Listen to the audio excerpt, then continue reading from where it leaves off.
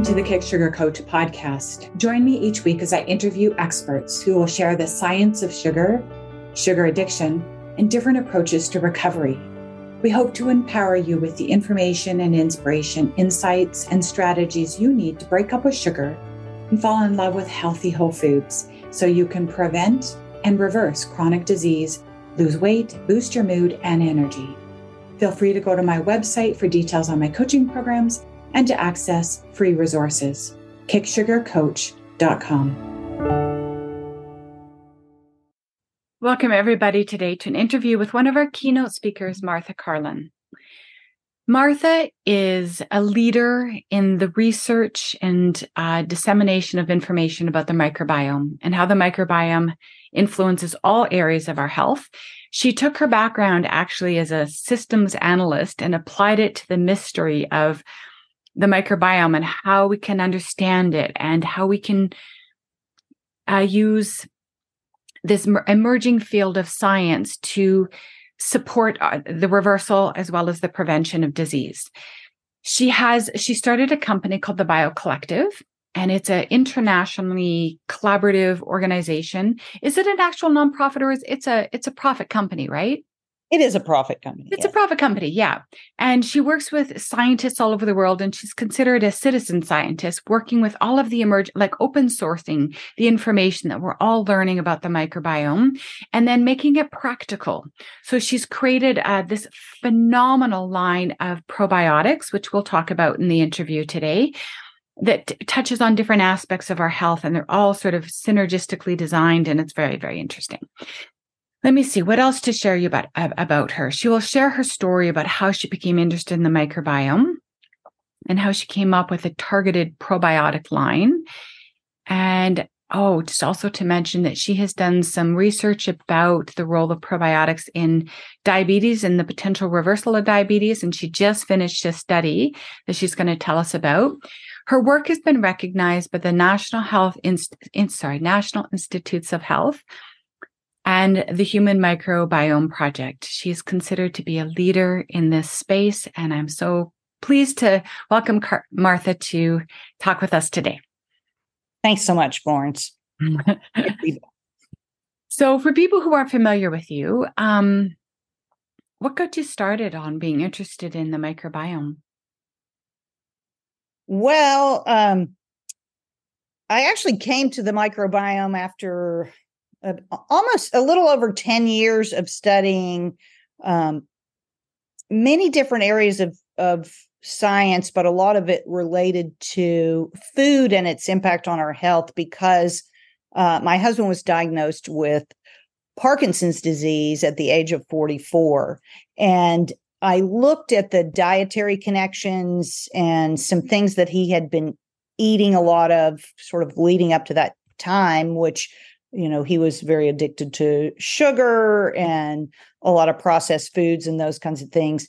And when I became aware of it was through Dr. Martin Blazer's book called Missing Microbes, that came out, I think, in 2013 or 2014. And it was talking about his research showing the connection between this generation that we live in that grew up in the age of antibiotics and how antibiotics have destroyed certain aspects of this thing called the microbiome, the trillions of bacteria, fungi, and viruses that live in and on our bodies. And that was leading to an increase in what he called non-communicable diseases, but these chronic diseases.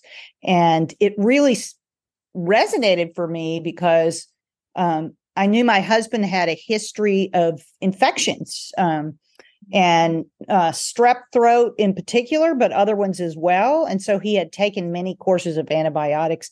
And so from that, I actually just started digging into this new area. And it was kind of just coming out of a 5-year government funded project, that ended in 2012 called the Human Microbiome Project.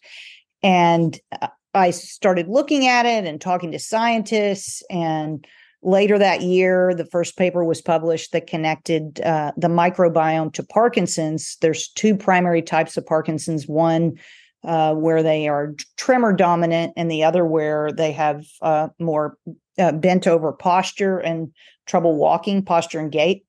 And they could divide those groups by the gut bacteria. And I said, that's it. The gut is the general ledger, going back to my accounting training, it's got a balance and the information is in the general ledger. And so I stopped what I was doing and founded the BioCollective to look not just at Parkinson's, but to look across the microbiome, because the other thing I learned in talking to scientists who had been looking at other, quote, diseases was these common elements across the microbes in our gut that are leading to inflammation in different parts of the body. And, maybe it's not that we have diseases, it's that they manifest, the symptoms manifest out of the microbiome differently in different people. So. Right. And just a little bit that I know from the microbiome, like I think that neurosurgery would be less complicated. It just seems like there's so many different strains and anyways, as you started out on this journey, did your head start to spin and did you just start to go, oh my goodness, there's such complexity and depth here? Well, for me, I've always been fascinated by complexity. Mm-hmm. And I'm a systems thinker. So I really like looking at those interconnections. And, one of the things I had on my wall is you see it sometimes in functional medicine doctors, but it's sort of the biochemistry flow of in the human system. And I don't think it's fully comprehensive, but it's it's this giant map of this creates this and all these arrows. And every time I would learn a new piece of connecting the microbiome to this on the human side, I would go over with my little Sharpie and write these colors and notes and sort of make my own map. So it's kind of how my brain works. But yes, it's complicated, but sometimes in the very complex, there are also some simple things. And I would say along the way, learning that one of those simple things is carbohydrates, sugars, and how sugars feed through that complex system and what they do to shift the microbiome. Take us there. What did you learn about how carbohydrates and simple sugars, what do they do to our microbiome? Well, the sad American diet is really quite heavy in glucose and fructose. And in the last 20, 30 years, very heavily laden with fructose and these sugars that, are metabolized differently in the body. And they also feed more of the pathogenic bacteria. So, I use streptococcus a lot of times as an example, because that was kind of one of my early bugs I was looking at. And it likes glucose. So if you're eating a lot of glucose, you're feeding that particular microbe. And there's many researchers who also show, when you're putting this high carbohydrate diet in place and you're feeding certain microbes, they're making molecules that are sending signals to your brain to tell you to eat more of that. And of course, you do a lot of work with helping people kind of understand how to control and overcome those addictions. But there's a biochemistry going on in the gut with those bacteria when they're fed those sugars and what they produce and signal to your brain. What just occurred to me is that I imagine the exact or the same thing is happening, that once you get unhooked from the refined carbohydrates, you're on a whole food diet, you're eating lots of whatever the whole foods are you're eating, that you start starving out the pathogenic bacteria, viruses, and fungi, right? And they start to die off, even though they're screaming at you, hello, give me the donut, no. not the scrambled egg donut. And they're screaming at you, no, you didn't hear me. I don't want the salad. And but yet if we have support to get over that hump and we start eating whole foods and our microbiome starts to shift, then I imagine that the bacteria that love and thrive on the whole foods will start sending messages, eat more salad. Like, does that stand to reason? It does stand to reason. And there is research showing, I think it takes about 30 days to transform the microbiome by dietary changes alone. And you'll start to see those early on. But a lot of times people won't stick with it because when you're in that remodeling period, as you're saying, when you have the die off of, the bad guys or, what the LPS producing gram negative bacteria that like those sugars, as those start to die off, they release toxins, and sometimes you don't feel so good. So a lot of times in that transitional period, without the right support, people don't have the stick-to-itiveness to get beyond, and they say, oh, well, that diet made me feel terrible, or that, our probiotics sometimes in that first week or so of transition, your gut is changing and you'll notice that it's changing. Mm-hmm. And I guess that makes sense for those of us that have got over the 30-day hump or the 90-day hump or whatever it is, where you start to feel like, ooh, my body feels better. I'm not hearing those voices, go eat the donut now. I'm hearing let's go have a salad and some salmon, right? And it's easy and it's effortless and it feels like almost shocking that used to think a donut looked like deep fried potato starch and rancid oil. Like, what? I used to eat that? Like, what? Right? It's just so baffling, but I could see, I never thought about how the microbiome and that feedback loop, that conversation that the bacteria, fungi, and viruses are having in our guts, how that can shift too, that make it easier to stay on the path. So there's a couple of questions that you sent over to me that I want to read because they're actually, they kind of sort of, ooh, wow, that sounds deep. So from your microbiome research, what connections have you made through data to disrupted metabolism and insulin signaling? I'm not even sure what that means, so I'm hoping you can answer it. Sure. Well, the microbiome is a metabolic organ. And so again, back to that signaling that's going on when you're feeding sugar and fructose in particular, how that's changing the microbiome. And it's actually, so fructose as an example, chelates minerals, and in particular has a very high preference toward chelating copper. Copper is a trace mineral that we need a very small amount of.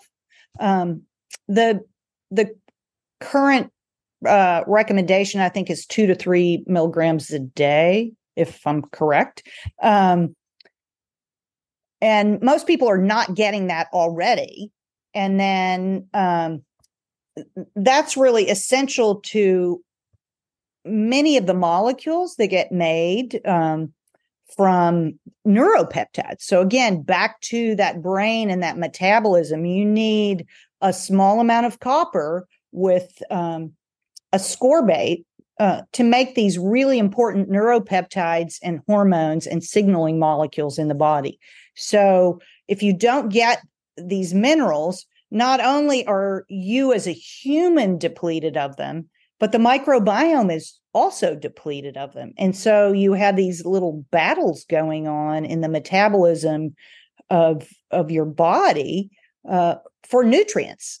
So nutrients that we need, nutrients that the microbes need. So when we have a nutrient-dense diet that, say, doesn't have something like high fructose corn syrup in it, we're more able to digest and receive the nutrients, and the microbes in our gut are also more able to access what they need to be healthy and to make all these vitamins for us. So there's a really interesting paper on the efficiency of the microbiome and metabolism, and the gut bacteria are the primary producers of most of our B vitamins. And so that goes back again. B vitamins require a small amount of copper. Most of those are copper dependent vitamins. And it's in this Krebs cycle of energy production that's going on in the gut. And, we also have that in our cells. Oh my gosh. Fascinating. And I know most of us think, when we eat our vegetables, we're getting our B vitamins. It's like, yeah, but there's a middle step. We eat the vegetables that feed our bacteria that make the vitamins, right? Because there are vitamins in these vegetables, but it is that we're absorbing those, but it's even more significant that they feed a certain kinds of bacteria that then convert the food that we eat into B vitamins as well. Is that right? Yes. And if you think about it too, the name vitamin is vital mineral. There's a book I love. It's called The Life Bridge. I think it's out of print, but you can still get it on Amazon. And it's called The Way to Longevity Through Probiotic Nutrients. But it essentially talks about how microbes make inorganic matter into living matter. So these inorganic minerals, they make them more bioavailable to the body. And they use, as an example in there, nutritional yeast and selenium. So, if you go out and you get a USP bottle of selenium as a supplement, it's not going to be very bioavailable for your body to uptake. But if you get nutritional yeast that has a seleno protein in it, your body is able to use that selenium. I think what they showed in the study was it's something like 250 times more bioavailable to the body, which again also goes back to, thinking about the whole foods diet and, microbial access to providing us the ability that, they help break down and enable us to absorb those nutrients, versus a shelf full of, 20 different nutrients that we're taking capsule by capsule that aren't delivered in back to a whole system and how the system works together. Right. Wow. So the bacteria our microbiome plays such a profound role in our breaking down of the foods that we eat and turning them into forms that are very bioavailable to our system. Yes. And even, I was actually just reading a paper this morning about the vitamin D receptor in our body and how certain bacteria affect kind of the switching on and off of that receptor and our ability to process vitamin D. And that makes sense to me because, vitamin D is like, whoa, the vitamin du jour, right? Everyone's talking about vitamin D. But why suddenly did so many of us become so vitamin D deficient, right? And there's some evidence to suggest that sugar is impacting the absorption or use of vitamin D. Do you know anything about that? Well, again, that sugar is going to impact the bacteria that are in your gut, and those bacteria are, turning on and off these switches, so to speak. So that makes a lot of sense to me. It's the epigenetics piece. So we eat nutrient deficient foods in the form of refined carbohydrates, sugar, processed junk food. Not only does our body not get the nutrition it needs, but the bacteria don't get the nutrition they need. So the ones that that rely on the whole foods to feed them, and they're robust and thriving and converting, our food into a form that our body can bioabsorb it. So that's not happening. We're not getting the nutrition. They're not getting the nutrition. And then what happens is the pathogenic bacteria start to proliferate. And those are the ones that just thrive on sugar. And they send off signals to the brain to say, eat more. And they also send off toxins. Can you talk a bit more about the toxic metabolites of these pathogenic bacteria? Can you speak to that at all? Sure. So actually one of the areas I've looked at quite a bit is related to something called lipopolysaccharide. And that is the cell wall of the membrane of gram-negative bacteria. I actually just wrote a blog I have a Martha's Quest blog where I write about Parkinson's a lot. And I just wrote a piece called Rethinking Parkinson's Disease, all about microbial LPS toxins, because there are actually, in both diabetes and Parkinson's, there are hundreds of papers with animal models that use the endotoxin lipopolysaccharide to induce the symptomology and outcomes of, Parkinson's and diabetes. And it's like, I found 550 papers using the LPS mouse model of Parkinson's disease. And, I ask myself a lot of times when I look at these research papers, it's like, okay, well, we know we developed this model to make the disease in an animal. Like, why are we not asking ourselves how this is actually happening in a real human? So these gram-negative bacteria, LPS, like the first time we're infected with a LPS producing bacteria, the immune system responds in a highly inflammatory state. But there is something that develops over time called LPS tolerance. And the more LPS tolerance we have, the less our immune system is focused on kicking them out. And so, over time, you can get a buildup of this endotoxin. And I actually, back in 2015, I think, somewhere around there, I found this researcher at Hebrew University who had a hypothesis about other diseases after you've had an infection. It's sort of a mouthful, but it's called post-infectious sequela of bacteriolysis. So basically, after the bacteria are killed, what symptoms do you get after infection? And he goes through this very complex model.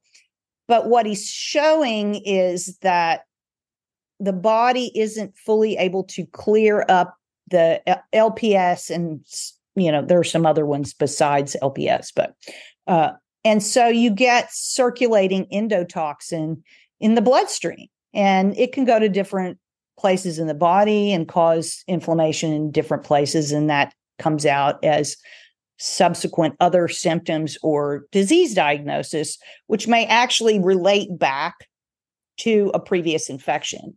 And I read his paper, and there were so many connections in there to what I saw in Parkinson's. And I had several conversations with him. He was in his 90s. He actually just passed away about a year and a half ago and was still writing papers about this subject all the way up to then. So I became very focused on this in making the sugar shift product. Part of one of the mechanisms that I thought it would help with was reducing these lipopolysaccharide producing bacteria. Of course, as you're transitioning, you do get a die-off, but you can't go to, say, Quest Diagnostics or LabCorp and just ask for an endotoxin test. There is an endotoxin blood test, but it's not on the lineup of a regular blood tests you can get. But because we were doing a scientific study, we did a clinical trial in a diabetes cohort. And I just asked the researchers, I said, can we measure serum lipopolysaccharide before and after to see if we have an impact on that? And so we were able to purchase that assay and do it. And that was one of the most significant things that dropped over time in our study was serum lipopolysaccharide. So we're clearing out those bacteria and the endotoxins that are associated with them. Now, I'd love to study more how that mechanism works, but right now we're just very excited to have shown in our clinical trial that it has an impact on lipopolysaccharide. Wow, that's fascinating. So lipopolysaccharides suggest to me fat and carbs. Like, why is it called that? So it's a fat and multiple sugar, so lipose fat, Right. poly is many, saccharide is sugars. So these are like, so we eat the sugar, we the pathogenic, the not so friendly bacteria kind of thrive. They start to emit what They make that is what their cell wall is made out of. oh, So they their cell wall is made out of lipids and sugars. okay, so then the LPS starts to proliferate in our bodies, which is considered toxic to our system. And you can see in serums that possibly that metabolite is toxic to the system, and it can show up, it can be implicated in different diseases like diabetes, Parkinson's. Right. So every time I interview you, Martha, I mean, this is the thing about Martha is we could interview her every day for the next 30 days and we will always learn something new, always. And the thing that always freaks me out about my interviews with you is that I'm a child that had tons of antibiotics, tons. And then when I was in my 20s, I ate sugar all day long, literally. And I wound up with cystic acne rosacea. I was always having infections. So at my longest stretch, I took an antibiotic every day for 9 months, every single day for 9 months. And then I wound up having chronic UTIs and I took all the really bad, like, I can't remember the names of them, but they're like, just as long as you were never on those. I was like, dozens. Right. And so I always think, oh my gosh, thank God there's people like Martha who can come in and say, it's okay. Take a deep breath, Florence. I'm working on some strains. We've got some solutions coming in. So if you're like me and you're like, oh man, I've been on so many different antibiotics and I can only imagine, how disrupted my microbiome has been and how profound a role it's played in my own health challenges. There's going to be some good news here because Martha has been, and her team, and these scientists all over the world are helping figure this out for us, have been putting together these collections of bacteria and certain combinations that can help us with various different malfunctions in the microbiome. But the very first one I want to talk about is sugar shift and how you use that in a studies with diabetics and what was the outcome. So tell us about that combination. Sure. So I actually originally made that formula for my husband with Parkinson's because some research was published that showed that the sugar alcohol mannitol could stop the aggregation of the proteins in a mouse model and actually pull them out of the brain and clear them. And so I came back and I studied, actually, here's my book with all the flags that I pull out periodically. Mannitol is a really interesting molecule. It's the most abundant sugar in nature. It is a sugar alcohol, but it behaves differently than the other sugar alcohols in the polyol pathway.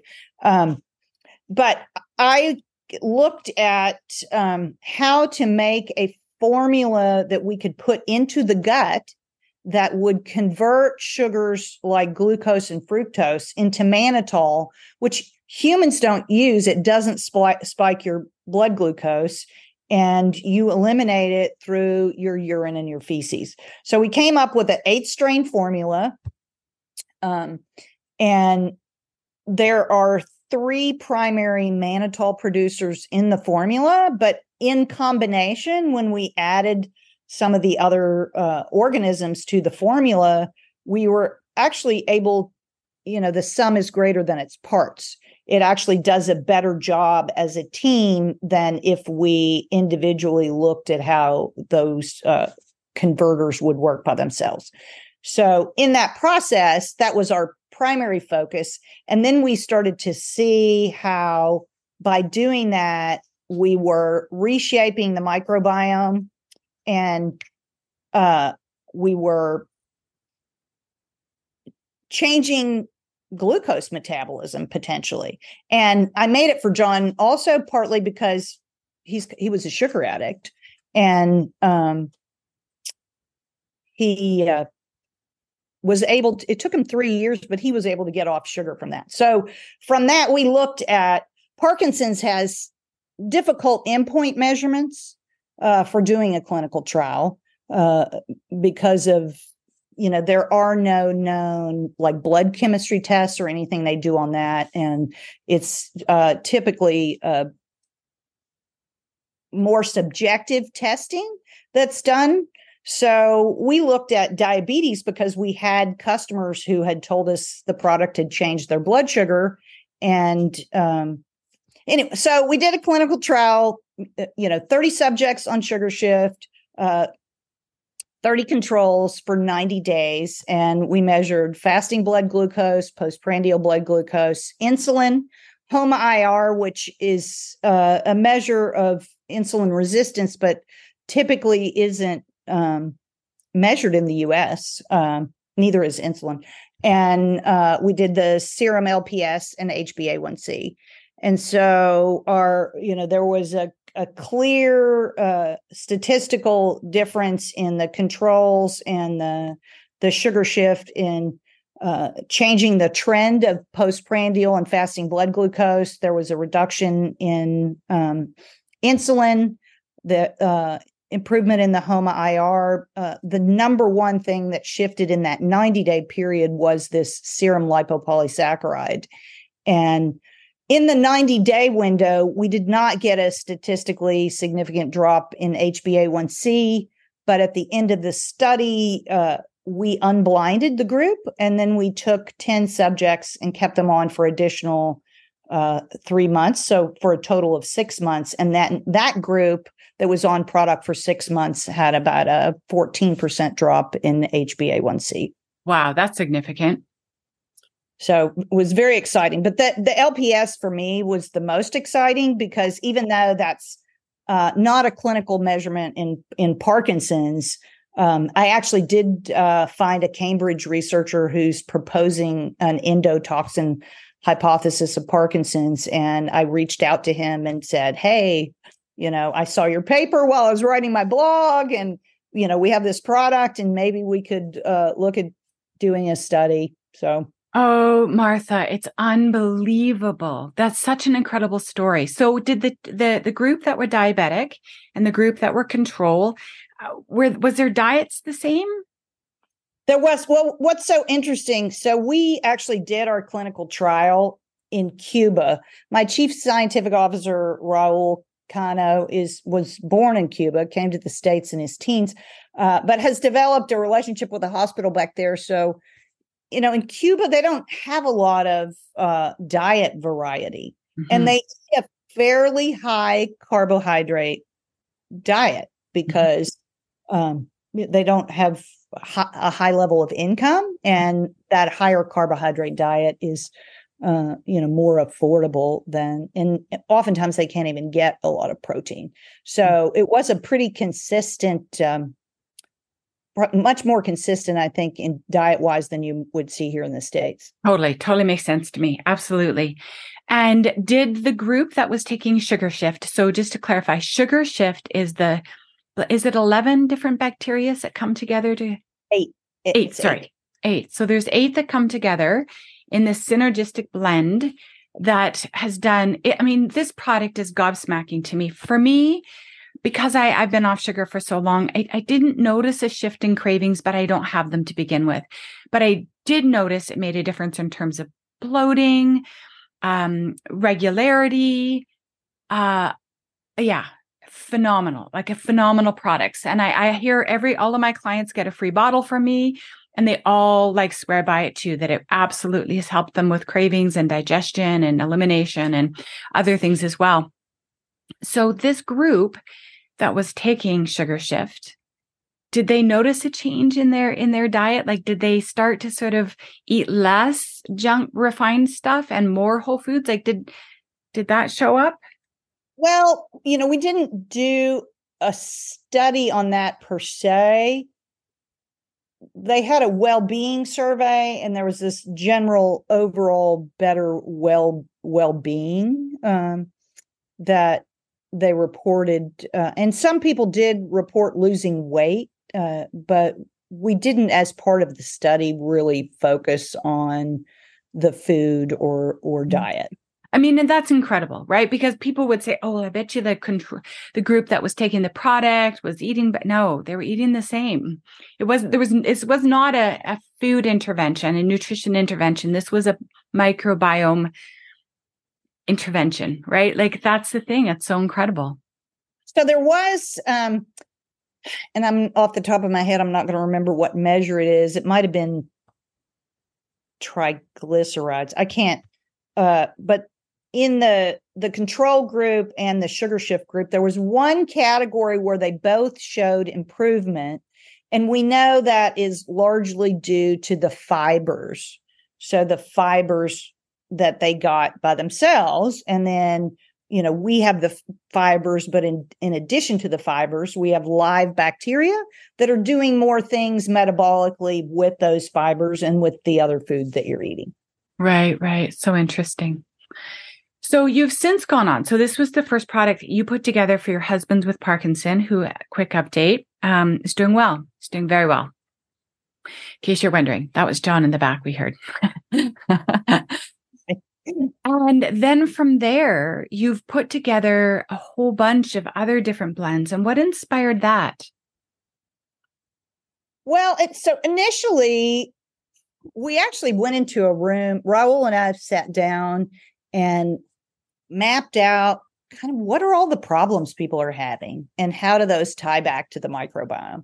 And we mapped out, let's say anywhere from 25 to 30 different things. And we had also talked to different companies early on who were interested in our platform and maybe having us help them. And so we have a computational model that we can also predict how microorganisms will behave together in a system. And so we had looked at some of that, and we spent about a week mapping out all these problems and what are the microbes that, produce this vitamin or that vitamin, or there's a huge body of literature about what these microorganisms do and how they're used actually in industry to produce a lot of supplements. Plus, Dr. Kano is encyclopedic. I mean, he was a professor of microbiology for nearly 40 years and really a pioneer in bioremediating oil using microbes. So he really knows how to work with them as a system. And so he went away and kind of did his magic and came back, and we mapped out what these were and ran them through our computational system and tweaked them a bit. And then we said, okay, like what are the ones we should start with? And we started with Ideal Immunity and Heart Centered on top of our sugar shift. But you mentioned antibiotics. We have one called Antibiotic Antidote. And that was one that actually came to be after a paper was published by the Weizmann Institute showing that this 11 strain formula was not beneficial after taking antibiotics. And we looked at that, and Raul said, well, I would never put those 11 strains together because it's going to make the body too acidic. It'll make it too difficult to colonize a broader population. And so we worked on a formula to help the terrain of the ecosystem, enabling restoration of a broader set of bacteria. And we kind of had that one on the shelf, but we hadn't made it. And one of my advisors, Steve Cosme, who's a fermentation chemist, he'd been in the probiotics business for 25 years. His mother had appendicitis. She's in her 80s. She had to have her appendix removed, and she got sepsis. And she was on IV antibiotics for about a month. And coming out of that, she was talking to her doctor, I'm not regular. I don't feel good. My bowels are all messed up. And, they weren't helping her. And Steve came to me and he said, like, when are you going to make that antibiotic antidote? My mother needs it. And I said, well, let me look and see. I know we have a lot of proprietary strains. And then we have suppliers for the ones that aren't proprietary to us. And so I was able to get the handful of strains that we were missing for that formula. And I said, I'll just make a small batch. we'll make 200 bottles. We'll see if our customers want it, and you'll have some for your mom. And so we did that. And, she came back. We actually have a review from her on our website. And she said it was so amazing to her how she felt restored. Her bowels were back to normal. She had energy again. And Steve kind of laughed because he said, I've been talking to her about probiotics for 20 years and she never listened to me. Now she thinks like this is the greatest thing. So, is it a magic bullet for all antibiotics? Probably not, but it's definitely a step in that direction of restoring your internal terrain to get you back on track. So then you could take one of the other formulas after you're back on track. Got it. Amazing. Thank God these things that you're doing this research and helping us figure this all out. So because you've got quite a number of different products there, so tell us about your products. So there's Sugar Shift, which is really to help us improve our glucose metabolism, right? So we're the glucose, the carbohydrate foods that have glucose or fructose in them are converted by bacteria into mannitol, which is food for them. And the rest is just passed through the system. And then you've got heart-centered. And is that for people who've been diagnosed with cardiac conditions or? Well, probiotics are for healthy people. They're not for conditions, from the FDA, but it's really to support overall cardiovascular health. So, the product, the bacteria are designed to produce CoQ10 and nitric oxide. So those are metabolites that are supportive for the cardiovascular system. Oh, I didn't know that. Okay, interesting. And then you've got Sweet Slumber? Simple Slumber, although it is Sweet Slumber. So, so Simple Slumber we had so many customers talking to us about their sleep problems. And Sugar Shift actually does help people with improved sleep. Yeah. But I had looked a lot at tryptophan metabolism, and tryptophan, of course, is involved in sleep hormone production. Mm-hmm. And so we looked at a formula that of bacteria that could work together to produce tryptophan and bacterial melatonin for about 7 hours so that you don't wake up groggy. And that we released last summer. Just let's see, how people like it. We didn't advertise. And that actually quickly became our second best selling product because there are so many people who have sleep problems. And it is one where you can take Sugar Shift and also take Simple Slumber. We tell people to take them apart from each other, but you don't need to take all 5 of our probiotics. So we're not trying to. No.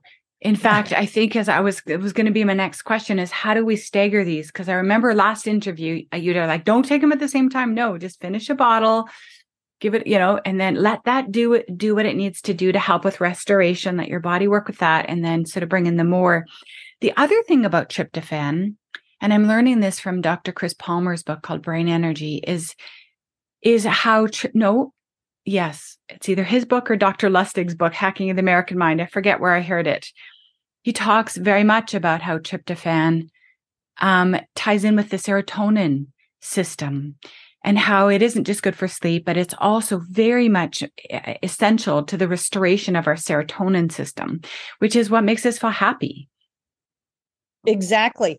And those microbes are very intricately involved in tryptophan metabolism. And one of the connections there, sort of back to my early looking at food, is that glyphosate actually disrupts tryptophan metabolism. How do we know that?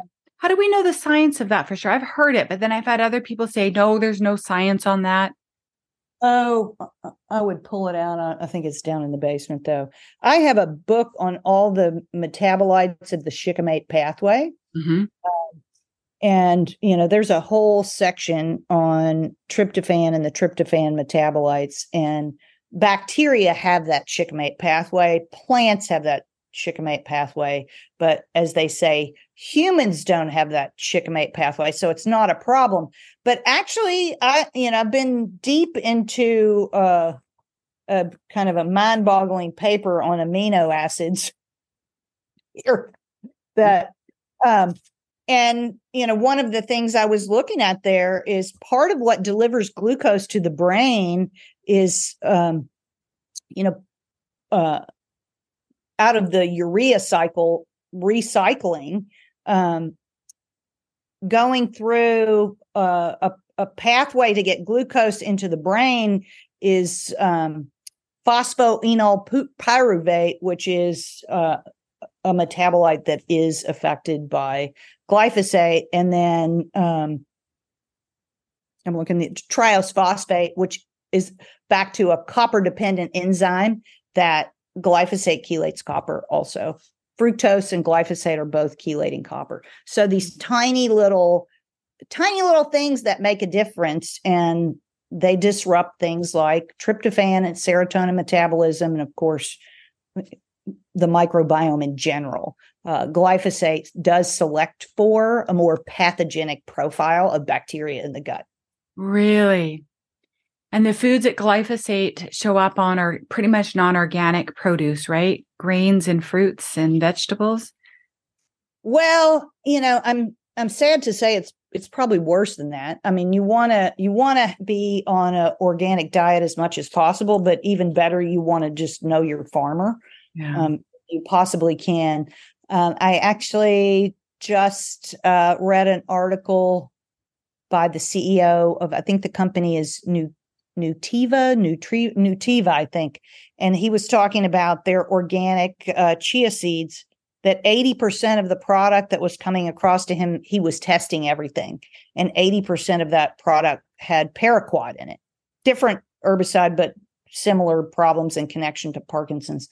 And it's virtually impossible because of the way water flows and the herbicides and pesticides that flow into the irrigation systems and the water. And then, if you have an organic farm here and a conventional farm here, and they're both pulling water from the same stream, you're going to get those residues. And then back, I think it was 2008, Tom Vilsack, who came from, I think, Iowa. He was the governor of Iowa, if I'm correct, became the head of the U.S. Department of Agriculture. And he may be back in there now, but he was, during the Obama administration, actually approved the use of conventional manure in organic agriculture. And of course, these conventional cattle are fed a lot of the GMO laden, well, not just the cattle, the poultry as well. And we ended up we're still doing some research with Dr. Don Huber, looking at the impact of poultry manure that has about 0.8 of a pound of glyphosate per ton. Oh my God, no. And then these organic farms use the manure, and they may use anywhere from 2 to 4 tons an acre. So they're actually maybe applying more glyphosate than they don't realize it either. So the food chain, let's just say the food chain has some problems. Organic is typically better, but not always. I mean, you're almost better off if you can find a local farmer who is growing produce and get in a CSA and ask them, like, what do you use? When do you use it? Right. How do you grow this food? That's so depressing. Wow. You just think you're a little bit safe, and now they found a way. All right. Okay. So much here. So we've got these different product lines. So we can take the sugar shift in the morning, and we can take the simple slumber at night. But if you've been on antibiotics, perhaps start with the antibiotic antidote. Let that complete itself. Let that sort of try and push out some of the pathogenic bacteria, help the proliferation of the good and friendly ones. And then maybe we could start with sugar shift and the slumber one. And then maybe down the road, we could try the heart one. And is there another one as well? Well, so we have Ideal Immunity, which is, it's an interesting product. It has a unique strain of bacteria that has, bacteria make these they're called bacteriocins. They're little peptide sequences that are very targeted against other bacteria. And so we happen to have one in there that is 100% effective in all our testing against Listeria, and then some of the other food pathogens, almost 100% effective. So Salmonella, E. coli, so we sort of recommend people take that, like maybe when you're traveling. So if you think you're going to get exposed on foreign travel, or if you're somebody who eats out in restaurants a lot, might be a good idea to, pop one of those in before you eat at the salad bar, or you eat restaurant food, because it's got those protective bacteriocins. I do have people who take it every day. I have a doctor in Hawaii who actually got sick from one of his patients in the 1970s who returned from the Amazon jungle, and he never got well. And so he had chronic severe diarrhea from the 1970s until like 3 years ago when he found our ideal immunity. He had tried all kinds of probiotics. He had tried, he was taking Lamodal and antidiarrheal medications multiple times a day to no effect. And his daughter found ideal immunity. And for him, he has to take it all the time. If he stops taking it, the diarrhea comes back. So there's something about how it's taming the ecosystem in a way that, maybe it's the wolf in the system that keeps things in check. But that one's a very interesting mixture and supportive of your overall immune system. Right. Got it. And that is very, very interesting. I have a client who has that problem, chronic diarrhea, and nothing helps. Like she can even have it while she's fasting, right? Like it's just, really chronic. I mean, eventually, of course, she clears out and there's nothing left to release. But so she said she was told that she has some sort of bile uptake, something to do with not being able to handle bile or something. So that's interesting. Also, it's interesting because, there's so many connections to bile, and there's some research going on at the University College Cork in Ireland on bile related to the microbiome and also to Parkinson's. I can't off the top of my head sort of pull that out, but that's really interesting to me. So I have things stuck all over my walls at the lab, and I have this, flip chart paper that's been on the back of one of the doors for a long time that came actually from a paper about animals.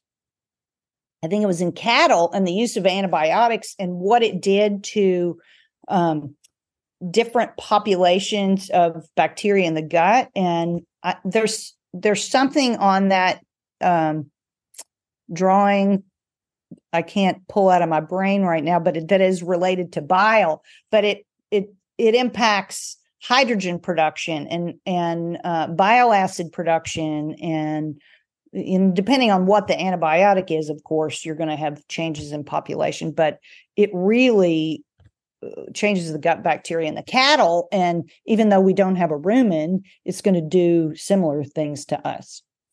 Sure. Yeah. I'm going to send her a bottle. It will be my gift to her as soon as we're off this call. So you have put together some really generous offers for people who are like, oh, I want to try this. So you've got a 15% off coupon, which we will put the URL under your keynote speaker, like when they go to check out your video. So it'll be right below this video they're watching. And then you're also going to do some draws. So do you want to tell us a bit about those draws? Sure. So we're going to give away a combination of the Sugar Shift and Simple Slumber. So there'll be 3 giveaways of that.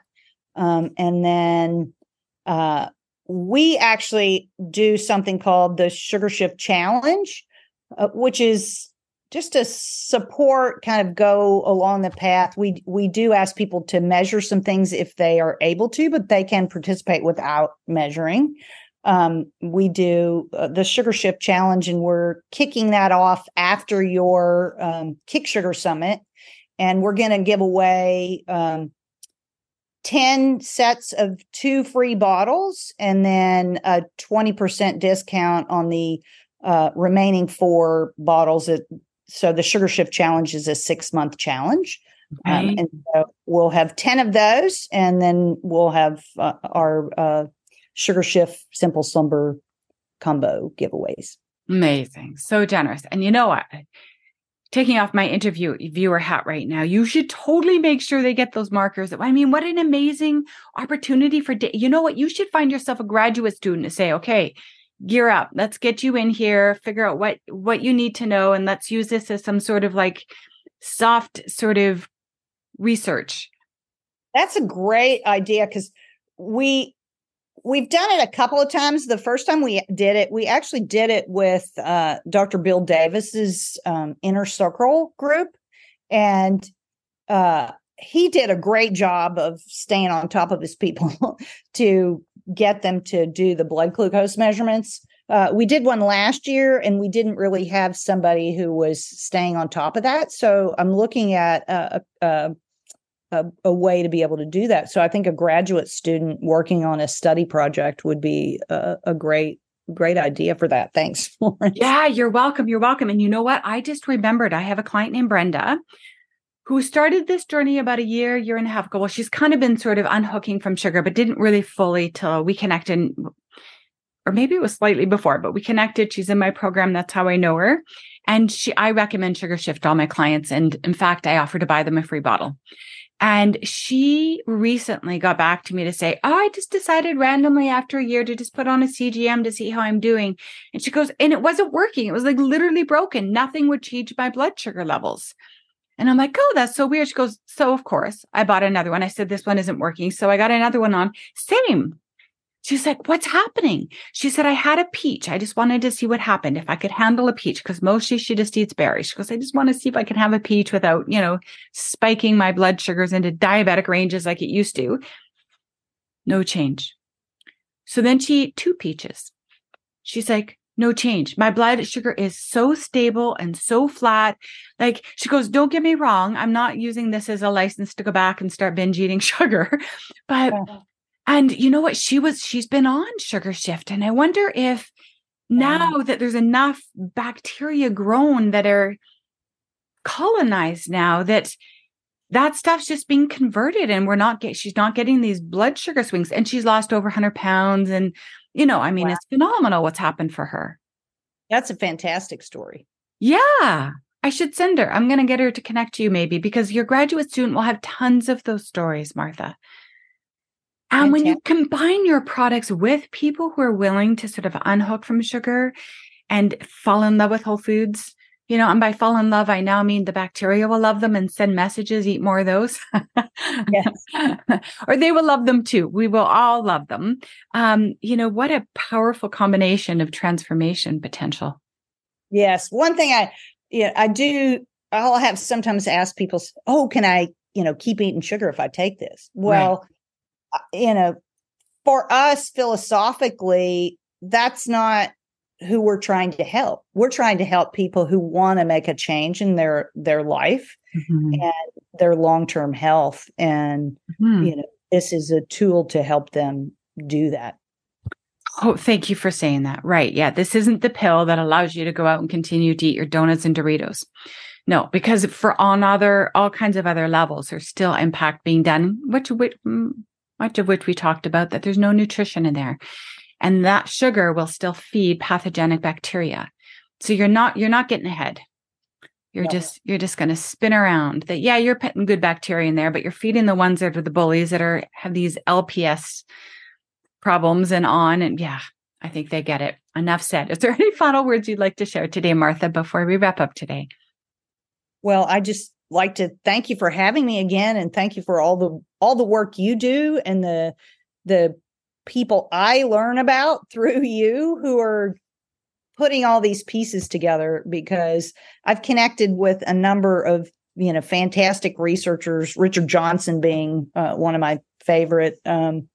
Actually, we're doing a book club and reading his book next month. And in November, he's going to come talk to my little book club. So anyway, I thank you for everything you do. And I'm just happy to have an opportunity to tell people about the work we're doing and how to help them make the shift and kick sugar. Thank you so much. I hope one day it's people like you, truly. I hope one day it's people like you and Dr. Johnson and these pioneers that are like spending hours in the deep end of the weeds of those nerdy little journals that you held up, right? Like that you get the Nobel Peace Prizes in medicine because, right? Like these are the unsung heroes like Martha. Anyways, thank you for your time, your products, your brain that can handle all of this depth of information. It's appreciated back. Thanks so much, Florence. Thanks for tuning in this week. If you would like more interviews, more information, and more inspiration on how to break up with sugar, go to my YouTube channel, Kick Sugar Coach, or my website, kicksugarcoach.com. See you next week.